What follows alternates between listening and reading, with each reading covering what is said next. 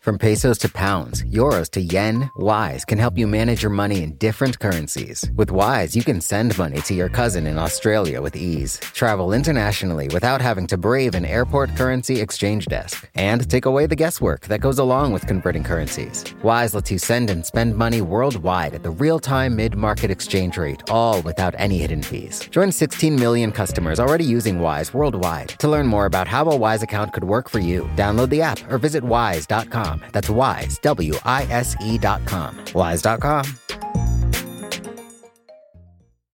You know how to book flights and hotels. All you're missing is a tool to help you plan that unbelievable travel experience. That's why you need Viator. Book guided tours, excursions, and more in one place. There are over 300,000 travel experiences to choose from, so you can find something for everyone. And Viator offers free cancellation and 24/7 customer support for worry-free travel. Download the Viator app now and use code Viator10 for 10% off your first booking in the app. Find travel experiences for you. Do more with Viator.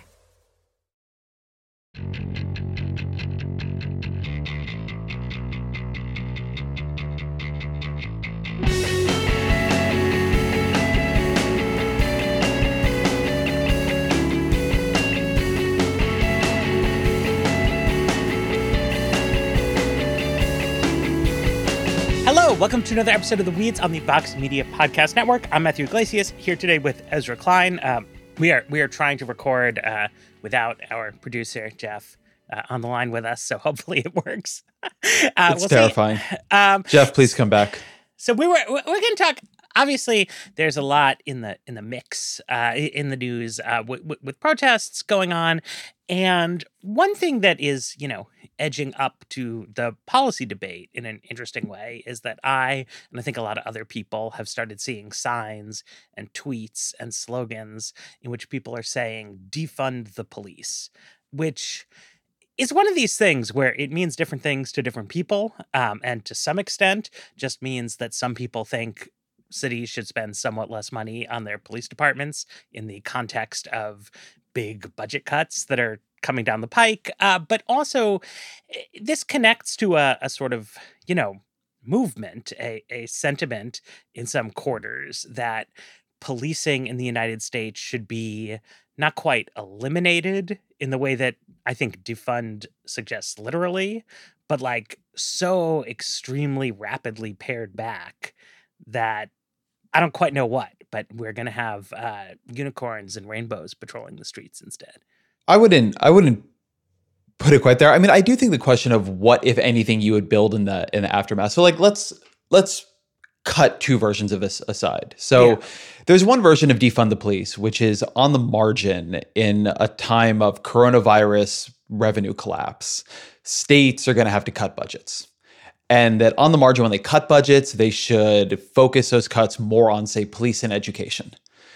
And that would create an equilibrium that is not that different than the one we see today, but police departments would be somewhat less well-funded or would not grow the way they might otherwise, et cetera. So there's a set of things there, but I don't think that would be like a dramatic change in people's lives. Yeah, this is the boring, sensible interpretation. Is like right, and Los Angeles County is talked about cutting $100 to $150 million from police budgets. So like that is significant, but I think most Angelenos will not really notice that over the time period that they're considering it. Well, and also I think significantly with those LA budget cuts, because I do think this is important, right, is that Los Angeles is going to do big budget cuts. Yes, that is it is baked in. For fiscal reasons, right? And so I think that argument, right, of like, how should a city cut its budget when it has to cut its budget because there's a recession is obviously important.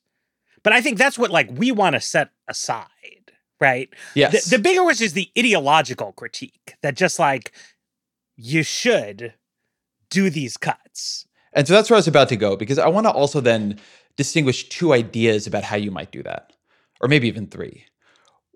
I think the most common thing you hear is we should stop spending money on police and begin spending money on education, on healthcare, on infrastructure, that kind of thing. And so I think that's one version, right? What would you build in place of it? You would build a better social safety net. You would build a better schooling system such that you did not have poverty's like criminogenic effect. And so you didn't need police as much. But I think it would be hard to get the time frames of those two things correct. Like we do know that police can create a lot of problems, but it just is a case that having more like beat cops on the street reduces crime. Like the evidence of that is very strong. So, and people want crime reduced in their cities. And that includes people, it actually, in fact, especially includes people in cities where there are a lot of crime, or in areas of cities where there are a lot of crime, if you look at polling. So then I think there's this other question, which you see some discussion of, and there have been many pilot projects of around the country, but I always find really appealing. I think it is crazy that any child like over the age of 6 can tell you the sequence of numbers that you dial to summon somebody with a firearm. But like I'm a 36-year-old man who's a policy professional, and I cannot tell you how to call a mental health professional out to a situation where there's clearly a mental health problem that is like creating an issue on the street, or somebody who's a trained de-escalator or mediator, but who's not going to come with a gun and who's not going to come with some of the baggage that police come with. Like I would like to be able to call social workers out. So I think you really could imagine, and by the way, police forces in other countries sometimes work more like this, right? They don't come with guns. They don't have guns. I did this interview with Patrick Skinner, a Georgia cop, and he has this nice line where he says, if you walk into a situation with your badge or your gun out, I promise you're going to need to use one or both. And so like the idea here, I think, would not just be like defund the police, but I think to even get people in that headspace, like you have to imagine like what you would create. And there's no real reason that you couldn't have just as large and just as big a force as you have of police, or at least like say half as big, that is actually people who are not trained in violence and not trained in like enforcing compliance, but are trained in de-escalation, mediation, social services, responding to like mental health problems, which are a lot of police calls, et cetera, et cetera. Right. I mean, I think a useful way to sort of think about this, right, is that a big city police department is a sort of bundle of things, right? Particularly the largest ones. And the numerically biggest thing we have is the uniform cops, right? And they're out and about. And the biggest thing that they do is respond to calls, right? So police do all kinds of things, right? Particularly a big city department. There are homicide detectives. They have crowd control capabilities, as we've been seeing. But like the core competency of the main function that police departments serve is they respond to calls from citizens, because evidently people have a lot of stuff happens that like someone or other wants to call somebody for. And then the person who shows up, though, is a police officer who is in the United States, a fairly heavily armed individual who is often treated, Bradley Balco has a great book called The Rise of the Warrior Cop, but, who is treated as a quasi-soldier in a sort of urban warfare environment. And that doesn't have to be the case, right? It could be that you assign things to non-police functions, or it could be that you change how the police operate. Like in England, where many fewer people have guns at all, the standard policeman does not have a weapon. And if you need a guy with a gun, you have to call a special unit. Just like in the US, the typical police officer could not defuse a bomb. Right? Now, police departments can defuse bombs, but that's a specialized function. But so we have calls answered by sort of generic American police officers who carry a range of weapons on their belts, who wear armor, and who are sort of, I would say, habituated to the idea that subduing criminals is like a core competency of theirs that they need to be able to do. And yet so much of what you call police officers for, people talk about people in mental health crisis. I mean, I try to think about what are the circumstances in which I have placed a phone call and a police officer has arrived. And one is somebody broke into my house and stole my laptop, and I needed a police report to get renter's insurance. And, anybody could have done that. Right? Like, you didn't need a badge and a gun to file that paperwork for me. The other time was I saw a person who I inferred to be experiencing homelessness on the street, apparently unconscious in a very cold evening. I was concerned about his well-being, and EMTs showed up, but also a police officer. And Like, I don't know why. I didn't ask for a police officer, but that's, I guess, how they do it on the dispatch, right? And both of these strike me as functions where either it could conceivably not be the police who are doing this, or since so much of what police do is that, it could be a much less militarized sort of kind of institution without, to me, I mean, without in either case denigrating the fact that, like, you sometimes do need, like, the hard edge of the cops. It's just that, like, actually you mostly don't. So there's a lot there. And two things I want to pull apart is you could imagine a version of defund the police where what you end up with is like what you're talking about is changing the police, right? That like you could imagine Congress or cities taking this and saying, okay, yes, what we need to do is defund the part of the police that responds with force. So let's give police departments more money to create internal mediation units, de-escalation units, like conflict units, right? Et cetera, et cetera. And there are a lot of pilot programs like that around the country. There are departments that work like that. There was just an incident in New Orleans. New Orleans has had some huge problems in recent years. And so they were under a consent decree. They made they've like really invested there in de-escalation. And so there was just a confrontation with protesters on a bridge. And the way it ended, which I thought was quite striking, is the police agreed to walk away first. Mm-hmm. And just all the police left. And then the protesters left. But like first the police left. And like there were like stories about this, and there were people like commenting like, this seems too far. You got to make sure you're not capitulating. So anyway, like you can try to change police departments. And that's going to be, by the way, what a lot of police departments want to do, because like institutions do not want to lose funding. So there's going to be a real push to like make that what like this ends up meaning.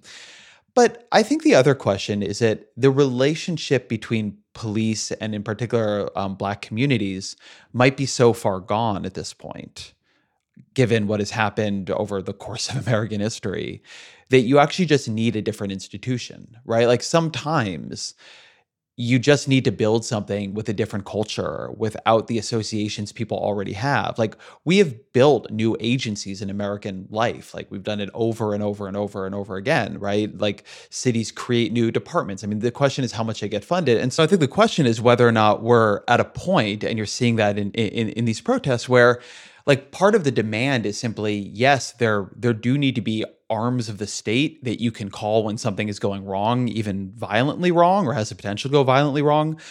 But we need an institution that does not have the culture and history and set of associations and set of practices that the police do, because like the state's relationship with Black communities needs to be reimagined. It can't be this sort of like, as Chris Hayes put it in that book, like colony and a nation kind of thing. So I think, I've been talking to some political scientists who study policing and things like that. And, one thing that they have emphasized to me is that the institutional setup in the United States varies incredibly from place to place.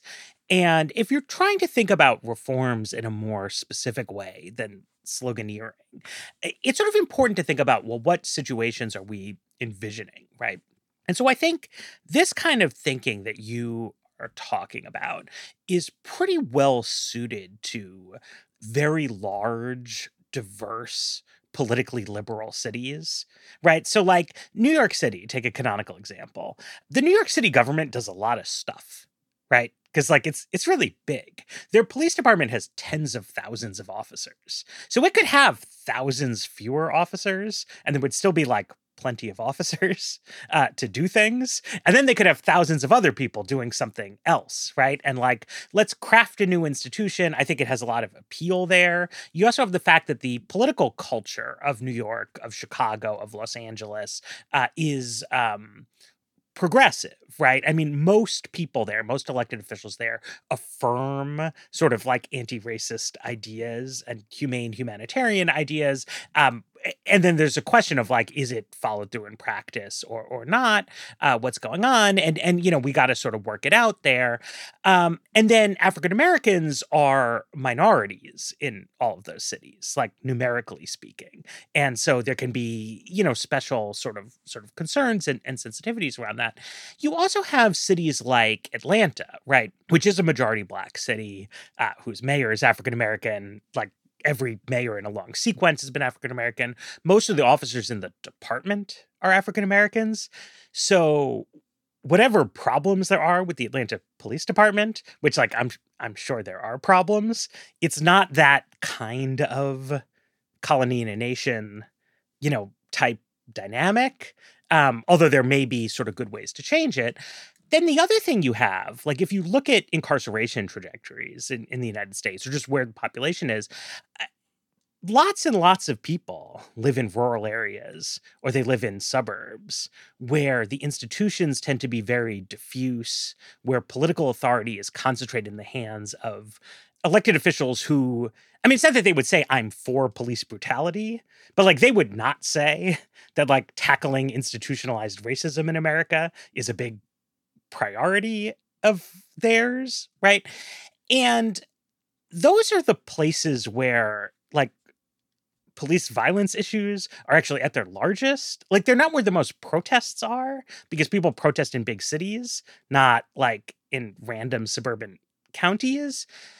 But I think it's hard for me looking at this sort of like radical reform agenda and then looking at where like the bulk of the American population lives to sort of connect the dots. You know what I mean? And like exactly how is this gonna work? How is this gonna help you if you live in whatever, like the low income section of Fairfax County, Virginia? Like what are we really talking about here? I think two things on that. One is to note, and I think it's embedded in what you're saying, there is no like one solution. If people read former President Obama's Medium post on like how to make sure this moment leads to real change, one of the things he says there is like people pay too much attention on this issue to the president and the federal government, but this is controlled much more directly by state governments and then much more to the point by city and local governments. And so there isn't going to be like one big bang thing, right? You're going to have to try things, and if things work, they might spread, and they may spread slowly. And so I don't think it's the case that because taking everything you say like as correct, if New York and Chicago and Los Angeles all decided to radically reimagine how they do like law enforcement, it may be that that doesn't say very much for, actually, just to use Southern California's example here, for what happens in Orange County in the next 3 years.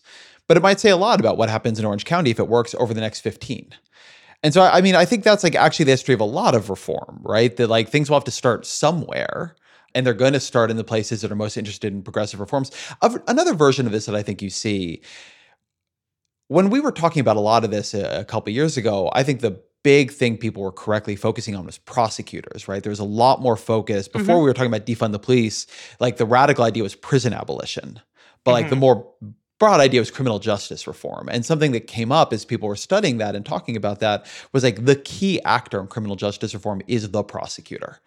And so in Philadelphia, like Larry Krasner, this like extremely reformist, progressive prosecutor was elected.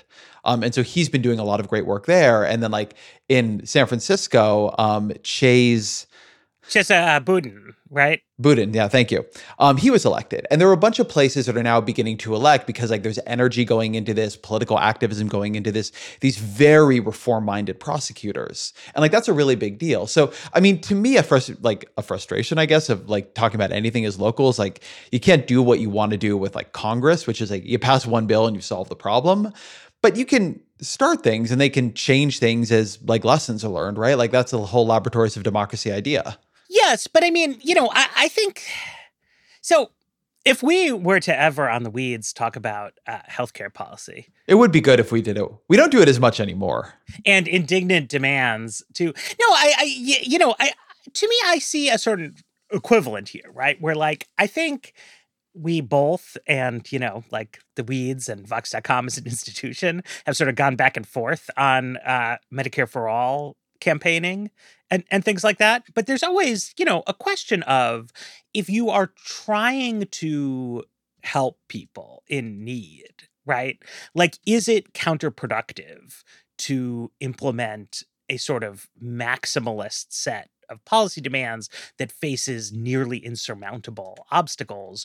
Or does it make more sense to take path dependence seriously and sort of go for it? So, one thing that I saw on Twitter today was Samson Nyangwe was saying, well, if your problem with police abolition is that there's murder and violent crime, only 5% of arrests are for violent crime, only 1% of arrests are for murder. So maybe we should cut police budgets by 95 to 99%. And I read that tweet. I was like, whoa, man. And I particularly thought about it because I was talking to him earlier in the day. And his claim for not everybody follows him on Twitter. So who is this? He's a data scientist who works with Project Zero on like advocacy to bring down levels of police violence. And the official agenda that they have outlined there, that they call their 8 can't wait. These are 8 changes to police use of force guidelines. They make some very big causal claims about how big a deal these 8 are. I think they may be overestimating it. But their basic point is that with sort of policy shifts that departments can make that would not, to a normal person, like drastically transform what the police department means, like tell cops they should not shoot at moving vehicles. Because it turns out that, narrowly speaking, a police officer sometimes feels he has a reason to shoot at a moving vehicle, but it's very dangerous to shoot a gun at a moving vehicle, right? There's like 1,000 ways that can go wrong and somebody can end up dead. So there is a large impact of like just changing the rule so that in the after action report, if it's like, why'd you let him get away? And the answer is, well, I would have had to shoot at his moving car. And they're like, all right, you did the right thing. That strikes me as a path where, of course, there will be political resistance to changing the use of force guidelines, but also you really could, do it, right? You're not talking about how is policing going to look 30 years from now. You're looking at, governors who are seeing the level of outrage, the volume of protest. They would like to get people to go home. They want to make some concessions. Like, you could sort of make these changes, right? And like the police would still be the police. They'd still be kind of burly. There would still be all kinds of questions about the historic legacy of like, what does it mean to live in a country where for hundreds of years, the police was by definition an all-white institution? But you might have like a lot less people killed with more stringent use of force guidelines. So it strikes me that some of the people who are out there saying, well, reform doesn't work, we need to like radically re-envision policing, are being a little overly hasty with that conclusion. Well, I think there's always, in all of these debates, and this has long been true in the healthcare debate, and one reason we've been arguing about it a lot is because the two streams converged over the past couple of years, is that there's always a difference between the people trying to move the Overton window and the people trying to change policy immediately. And I think of, at least to some degree, the more broad version of defund the police is a moving the Overton window idea, right? Like, can you try and imagine a society that works quite differently than our own, right? Can you try to imagine a society where law enforcement is built upon a different foundation? But we should maybe take a break and talk to this. Like, one reason that's an Overton window moving play is that the police are quite popular in this country. And like, that's really an extraordinarily important political dynamic here. So let's take a break and talk a bit about that. Support for The Weeds comes from Not Another Politics podcast from the Harris School of Public Policy. With the constant news cycle, there's a lot of noise out there. Opinions are plastered all over social media, pundits are throwing out hot takes without any sort of context, and it's only getting worse as we dive farther into election season. We know that if you're listening to us at The Weeds, you're looking to cut through all this. And if you like this show, you might like Not Another Politics podcast. Not Another Politics podcast is produced by the University of Chicago Harris School of Public Policy. They want to take a research and data approach to analyzing hot-button issues and offer perspectives that go beyond the headlines. They cover a wide variety of topics in their episodes, but a few recent episodes that you can listen to include a deep dive into why women are underrepresented in U.S. politics or whether or not we can believe political surveys. You can listen and subscribe today at harris.uchicago.edu/NAP. That's NAPP. Wise is the app that makes using different currencies easy. Need to send dollars to your cousin in Bali fast? Getting paid in another currency and don't want to lose out because of inflated exchange rates? Want travel money without having to slog through the currency exchange kiosk? Then Wise might just be your answer. From pesos to pounds, euros to yen, Wise takes the guesswork out of converting currencies. You can send and spend money worldwide at the real-time mid-market exchange rate with no markups and no hidden fees. In 2023, people sent over $100 billion worldwide with Wise. What's more, over half of those transfers got to their destination in less time than it takes to listen to this ad. Whether you're traveling, sending money abroad, or doing business, let Wise help you manage your money in different currencies with ease. Join 16 million customers already using Wise worldwide. To learn more about how a Wise account could work for you, download the app or visit wise.com. That's Wise, WISE.com, wise.com.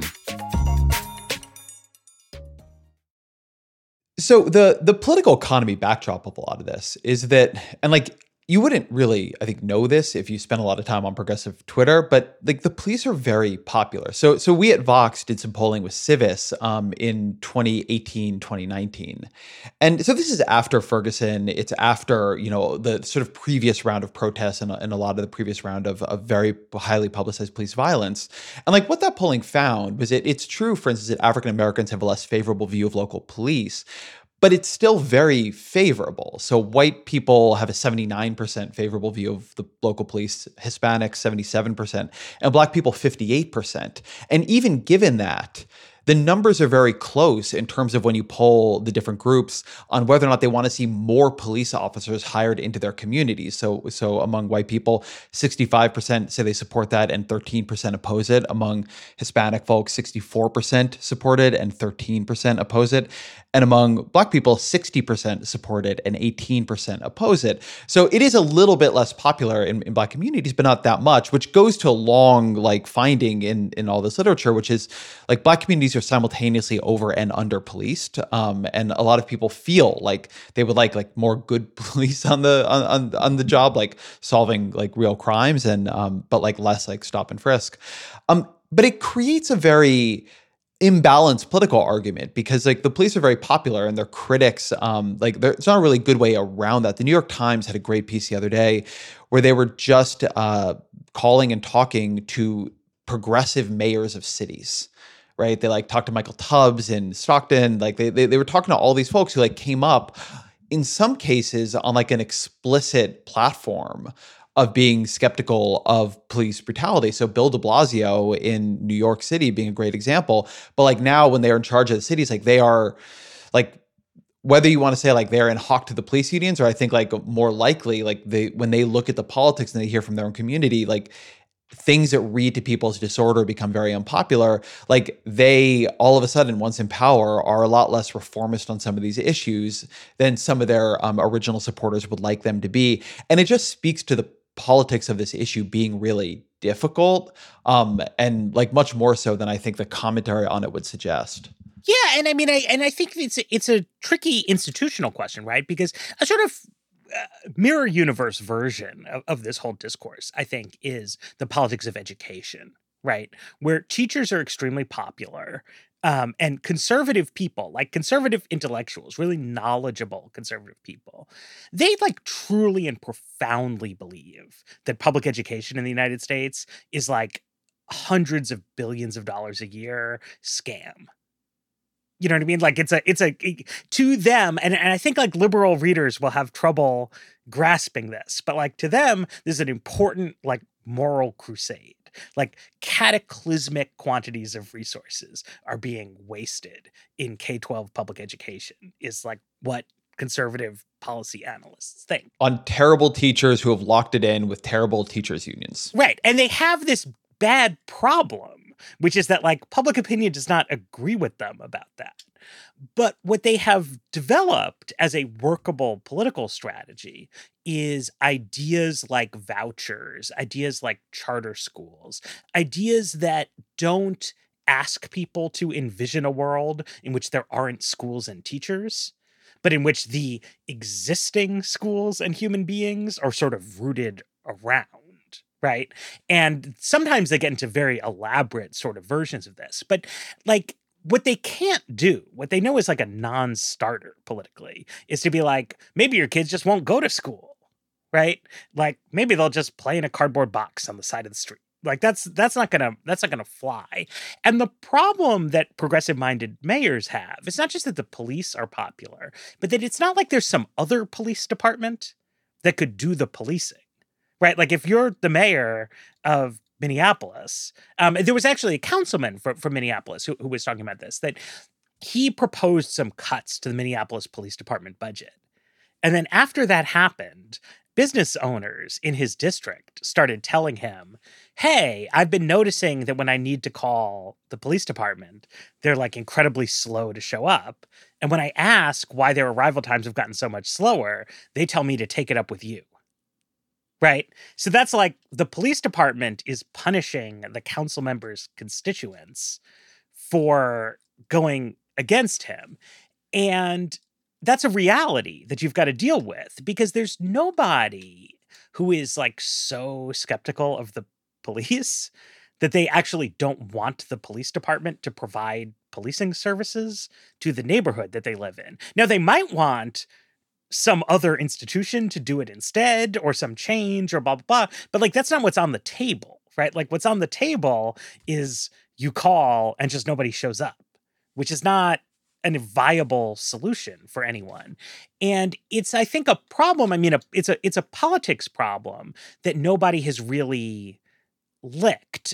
Baltimore has had terrible problems in the years since the Freddie Gray protests, because the police department there essentially responded to the criticism they took from the population and from elected officials by staging a kind of like mass police strike. And the crime rate has soared there incredibly, even as nationwide it stayed low. And like, it's a terrible outcome for everyone.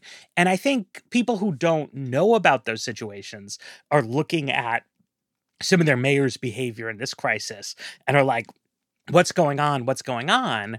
But the answer is that nobody actually knows how you can do something that viscerally angers rank and file police officers without creating a blow up, right? Like there's no strategy that anyone has quite mapped out that works, even though we know a lot of strategies to reform things, right? It's like, if there's buy-in, if people are like, yeah, we'd like to improve our reputation in the community, maybe we should change some stuff, like that's fine. But unfortunately, you don't often have that situation.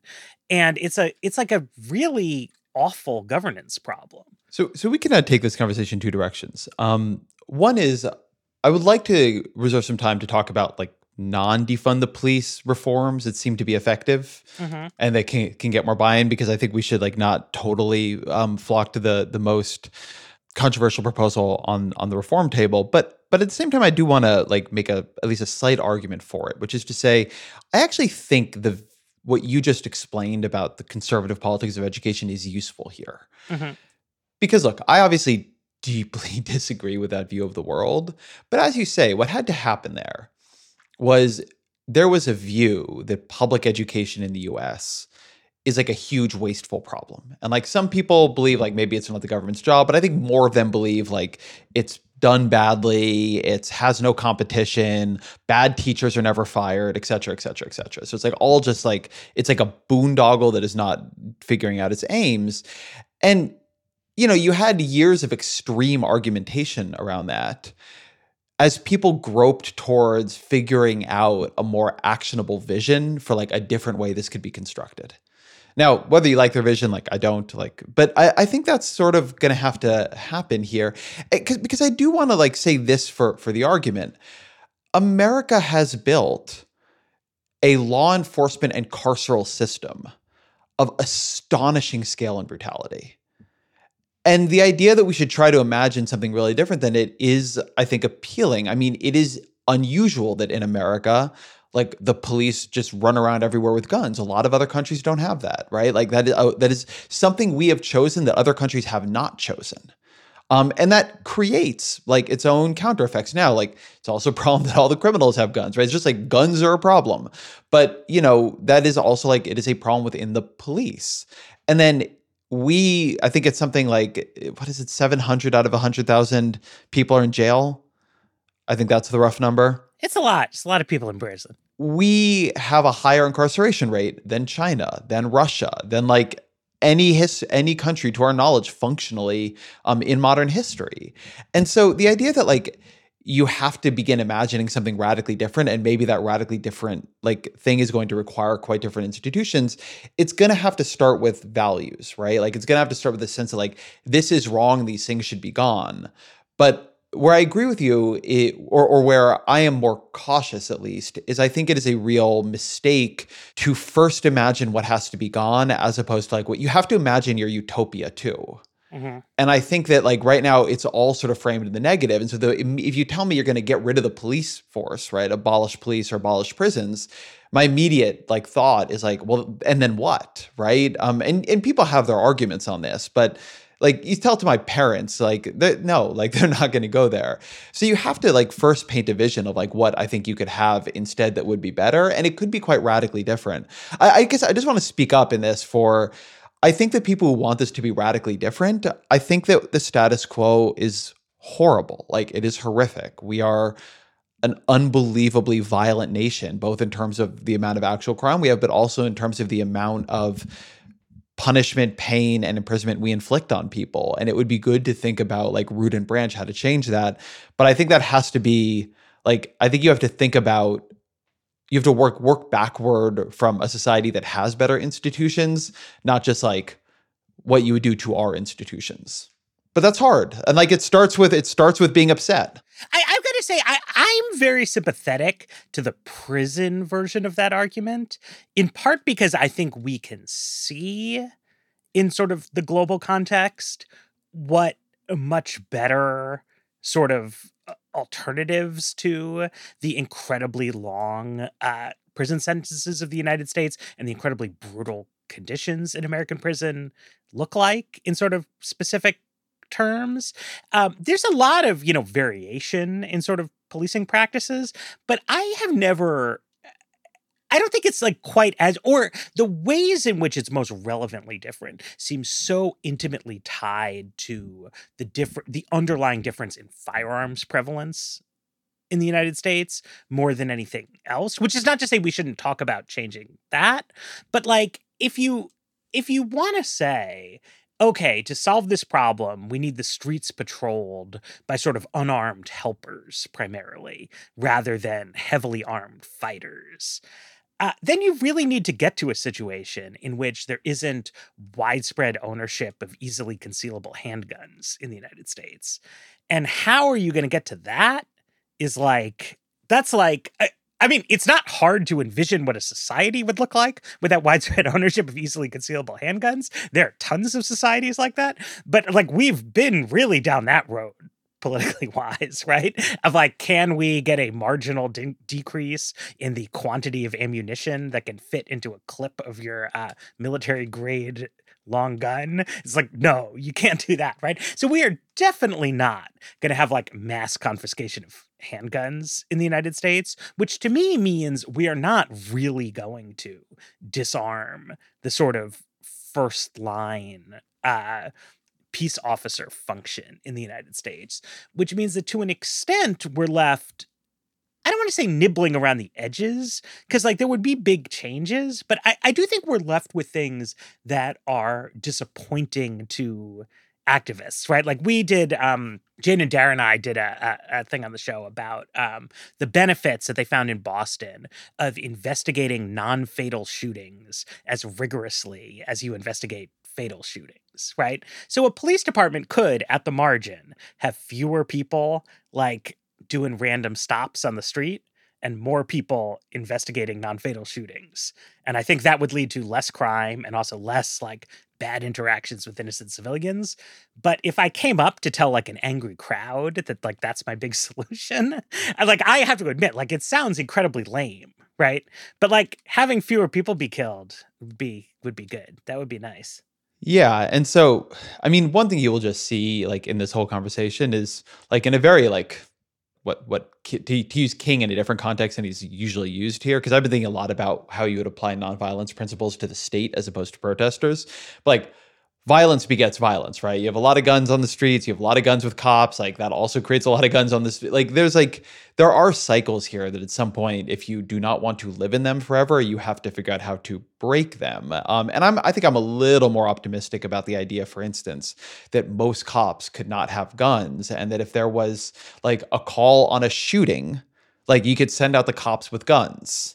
And I know there's a whole thing, and people will disagree with me on this, but I do think you could have a lot more de-escalation. And I think having so many guns around does create some of these problems. Although, all that said, this particular problem that created the George Floyd incident did not really include guns, right? I mean, that was a knee in the back of the neck, choking somebody to death slowly. So that was more of a physical torture situation. So these are really hard problems. I think we better take a break again. And I wanted to talk about some reforms that have happened and progress that exists. Eurovision is here. This year's contest gets underway this week in Malmö, Sweden. But this year's contest comes with a dose of controversy. I'll give you one guess as to what people are mad about. Yes, correct. It's that. Organisers of the Eurovision Song Contest say they are assessing whether Israel's entry breaks the rules on political neutrality. I think it's a shame. I think there's no way that Israel should be able to participate in Eurovision. Pro-Palestinian protesters are taking to the Swedish streets. More than 1,000 Swedish artists, including Robin, have called for an Israel ban. Some European politicians are joining them. Charlie Harding from Switched On Pop joins us this week on Today Explained to help us figure out if Europe can sing its way out of this situation.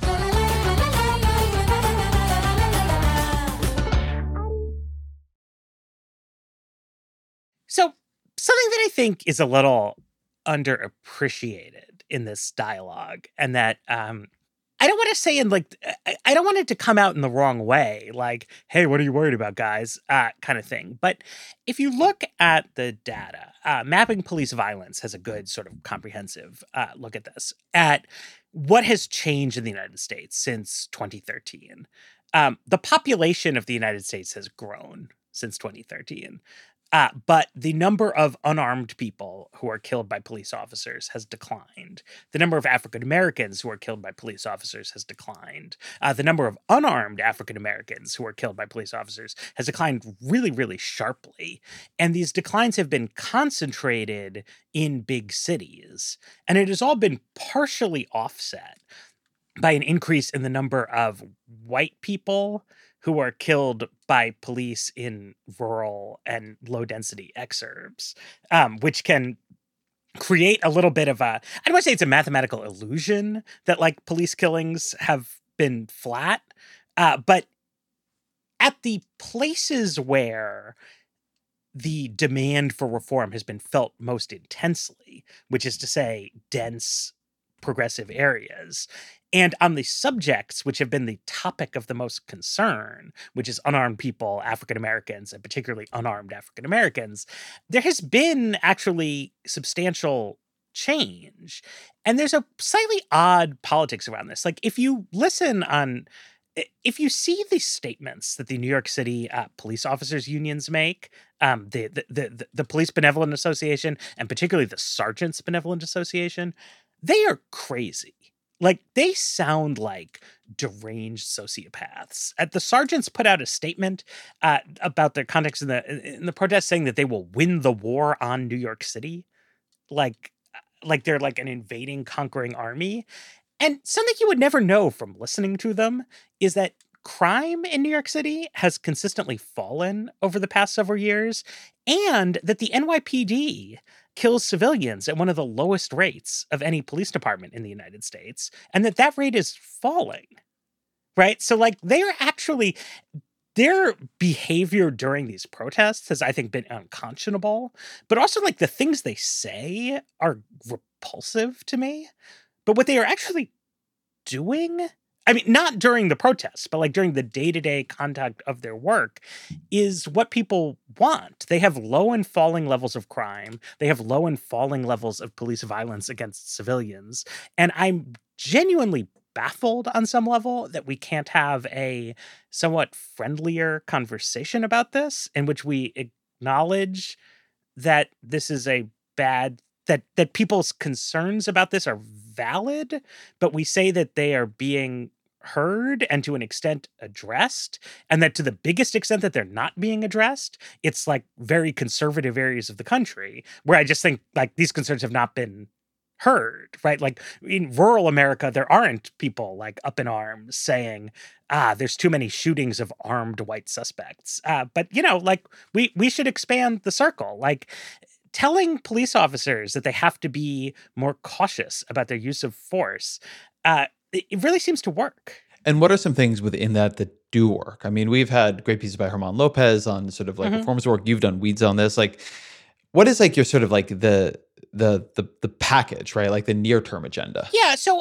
some of this stuff that's in the 8 that can't wait, I think works well. And this is basically, there's a few different aspects to it, but I think the main one is a kind of de-escalation checklist, right? That before you are involved in the use of force, you are supposed to do certain things that are designed to avoid that outcome. Right. And if you look at a lot of the most horrifying things that have been in the news, they just stem clearly from not doing that. Right. Like you hear there's a kid with a gun someplace, you roll up, you see he's got a gun, you shoot him. Then it turns out it was a toy gun. Right. And that's because you weren't following a checklist whose design is to like avoid shootings. So that's a big one. There's also certain cognitive behavioral therapy programs that work. I mean, saying we're going to do more training sounds lame because so many trainings don't work. And in particular, implicit bias trainings don't work. But there are ways to train officers to be able to think more clearly in stressful situations.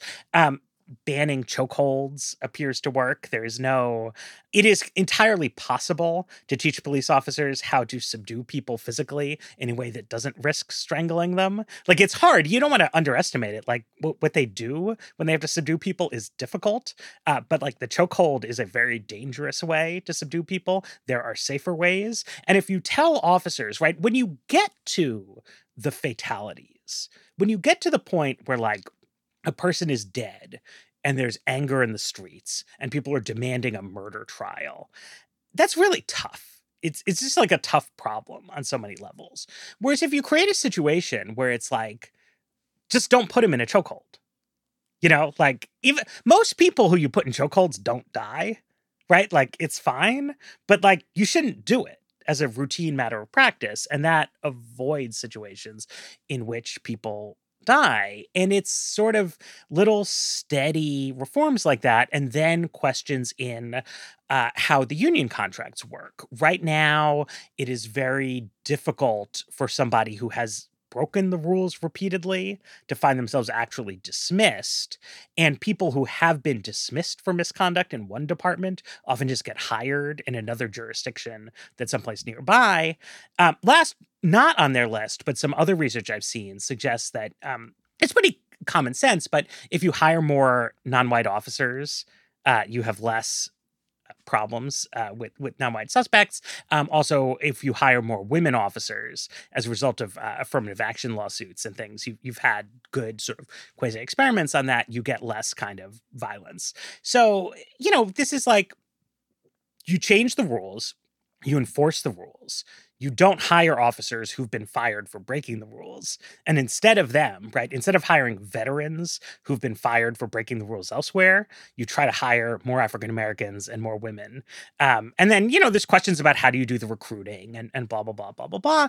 But it seems to me like we should be able to make fairly steady, stepwise process without endangering public safety or fundamentally altering like people's benign sort of view of police as an institution. That's my pitch.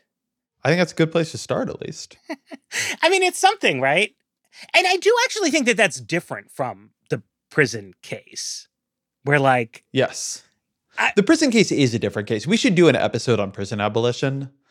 Yeah. I think it is helpful and healthy to try to reimagine society every so often. Yes.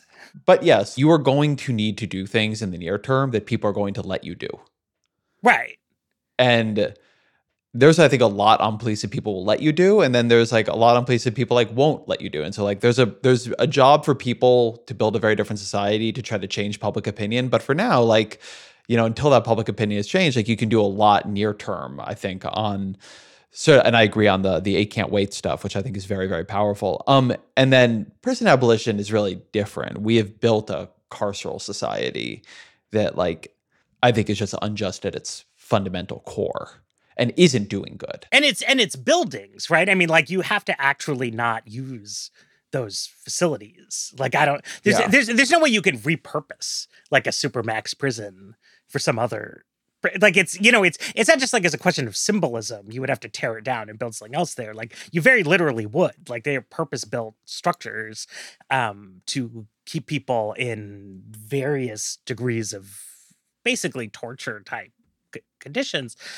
I mean, the other thing I would say, my other pitch for like meliorism is that, like, we haven't talked so far today about how Donald Trump is a bad president, but in general, you think he's a bad president? It's not great. Something has to be done to de-escalate the mass protests that are sweeping the country.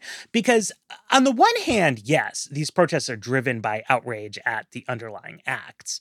On the other hand, I don't think you can miss the context that we have had people cooped up because of a pandemic for months, and that we have an unemployment rate of over 20%. So the kind of natural things that would normally get people to move on are like not happening here, right? Like, there's an incredible amount of idleness currently operating as a background condition, and huge numbers of people in the streets. The police efforts at crowd control seem to have been counterproductive in many kinds of cases.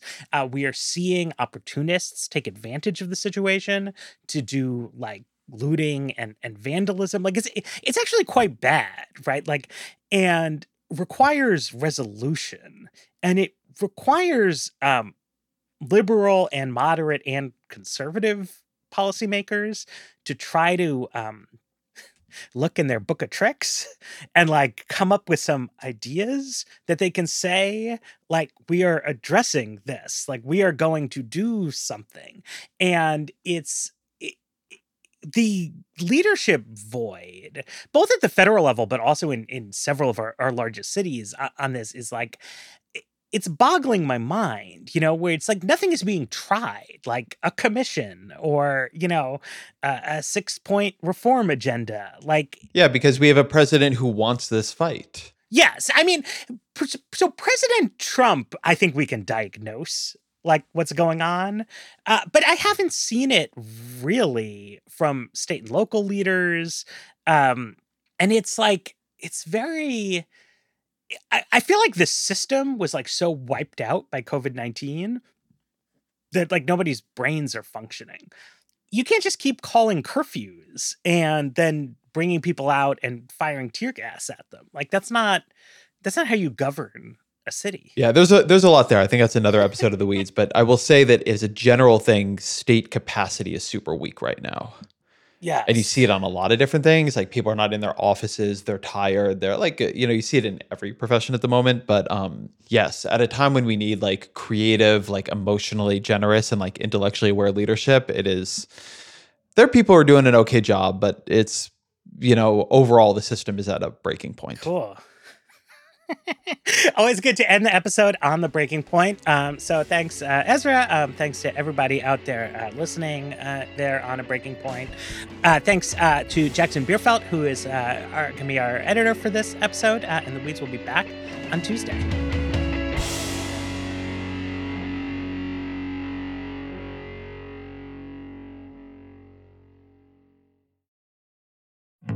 Support for this podcast came from SAS. Data is everything, and now everything is data, which means more to process, more to analyze. And now more than ever, speed to answers matters. So how do you produce those answers as fast as the world produces data? With SAS Viya, the quickest way from a billion points of data to a point of view. It's a more productive data and AI platform that helps you get more done. Learn more today at sas.com/VIYA.